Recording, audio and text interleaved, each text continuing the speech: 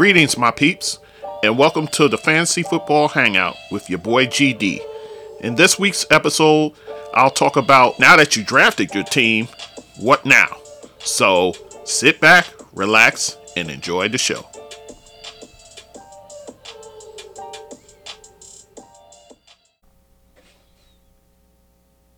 Okay, so you've drafted your team now. Congratulations. Now, here's what you do from here. First of all, set your lineup each week. Each week, have your lineup set before. Actually, I'll get to that in a minute. But most importantly, don't be a quitter. If you see your team going downhill, don't just give up and stop setting your lineup. Continue to do that. Keep it competitive. And, always finish what you started. So that's what I could say in that regard. And also, to be aware of the dreaded Thursday matchups. Maybe you got a guy that's going on Thursday. Maybe one of your studs is going on Thursday. Make sure you have him in that lineup for the Thursday game. A lot of things are said about Thursday games where it seems the road team doesn't do all that well. It's more of an advantage for the home team.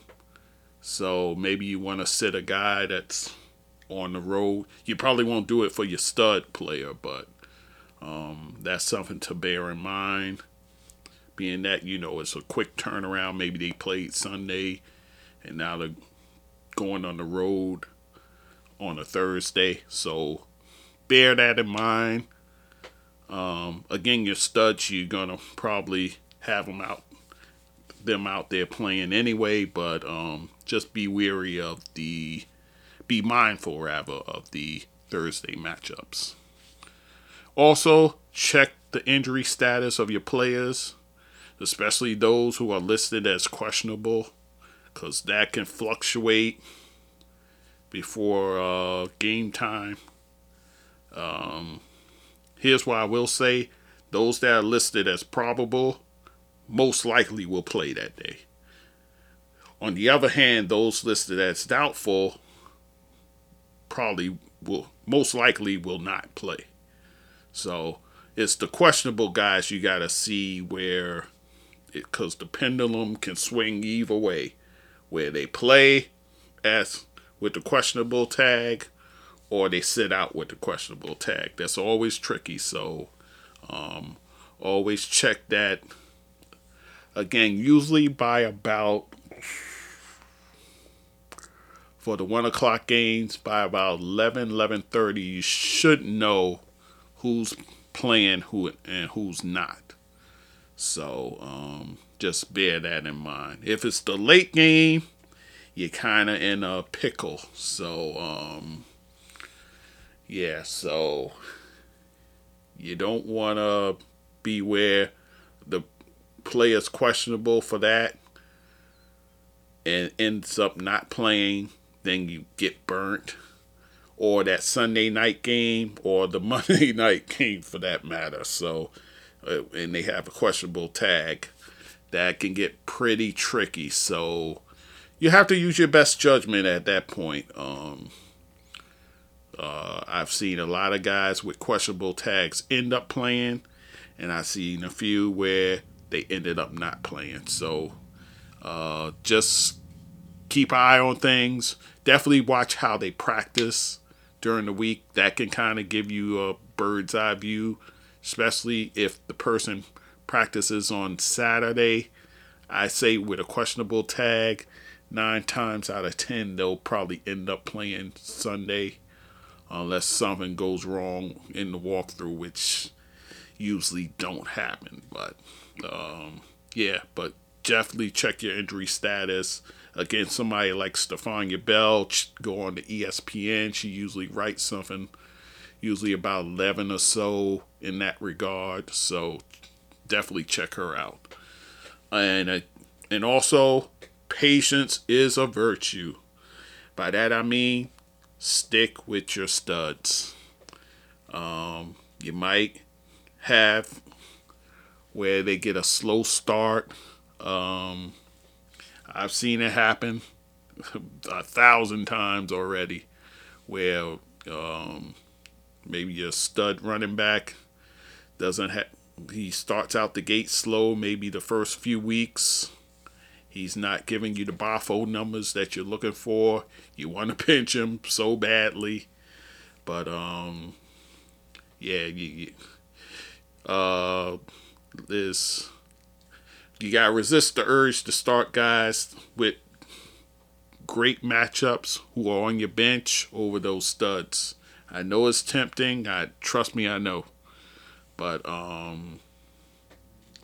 yeah, stick with your studs. Trust me, I've gotten burnt plenty of times saying, "Oh, this guy got a better matchup," and I end up sitting a guy and on the bench he explodes. So stick with your studs. Also, to be mindful of your players' bye weeks. Definitely, you want to definitely have them out of your lineup if they are on a bye, and have your backups in there to kind of bridge the gap. Definitely want to do that. Also, know how to work the waiver wire. The waiver wire is where you can pick up players, and it all depends on where you are in the waiver wire order. And by the waiver wire order, I mean what number are you slotted at in terms of priority based on the number of teams in your league. If it's an 8-team league, maybe you pick somebody up the waiver wire the week before, so you might be at 8. So if that's the case, if you dipping back into the waiver wire, you got to hope that the player you're trying to get doesn't go to another team if they put in a waiver wire claim. So that's where things get a little tricky. So, and then once you pick the player, more likely than not, you'll fall immediately back to the bottom of the waiver order once you acquire that player through the waivers. In some leagues, though, they reset the waiver wire each week, and it's done by the standings. So let's say you're the top team in the league, you're always going to pick from the bottom. You're always going to be that last slot. So bear that in mind. I've had to deal with that, trust me. So you just hope that the guys that you want slide to you. So that's a hit or miss too. So you got to see with that. Also, 2 trades. Teams, leagues allow for trades. Normally, you trade to shore up a weakness that you have in your team. Maybe you're not getting enough from your wide receivers and you need one. So you have to find out, who you can part with, and at the same time be okay and yet get that receiver that you need. So, and I say trade with those who are willing to make trades. There's some people, they never make a trade throughout the year, and that's okay. That's what that's their preference. Fine, but trade with those that are willing to make trades. If you've seen them make trades already, more than likely they're open to trading. So there's that. And try not to make a habit of lowballing your potential trade partner. Don't be that guy. Don't be that person, rather.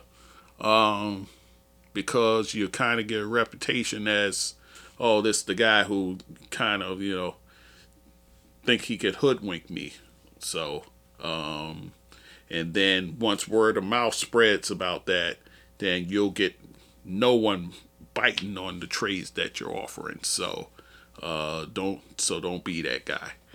Now, if you see a lopsided trade that's pending, don't be afraid to veto the trade. I've seen plenty of ridiculous trades that were pending, and some went through, some didn't. But I definitely vetoed some my share of trades. If it's a fair trade, I'm like, hey, what can you do? But if something, say you trading Aaron Rodgers for, let's see, maybe for Sam Darnold, that's not a fair trade. That's ridiculous. So, so don't be afraid to veto a trade is what I'm saying. So that's as far as trade goes. And final tip, your bench players can only help you when they're in the starting lineup. I know it's frustrating seeing all those points accumulate, and maybe a guy that you got in the starting lineup gave you a donut or a zero or whatever. But yeah, your bench players can only help once they're in your starting lineup, unless you're in a league where the tiebreaker, maybe you got a tie score with your opponent, and the tiebreaker may be the most bench points. So in that instance, then that helps you. But otherwise, the bench points really don't help you too much. So sometimes you gotta watch those points just accumulate from the bench and tear your hair out about it. But that's the joy of being in fantasy football. So that should carry you for the season. And hopefully, with this advice that I've given you, it'll get you to the playoffs. And then from there, anything goes. So all the best to you in this coming season.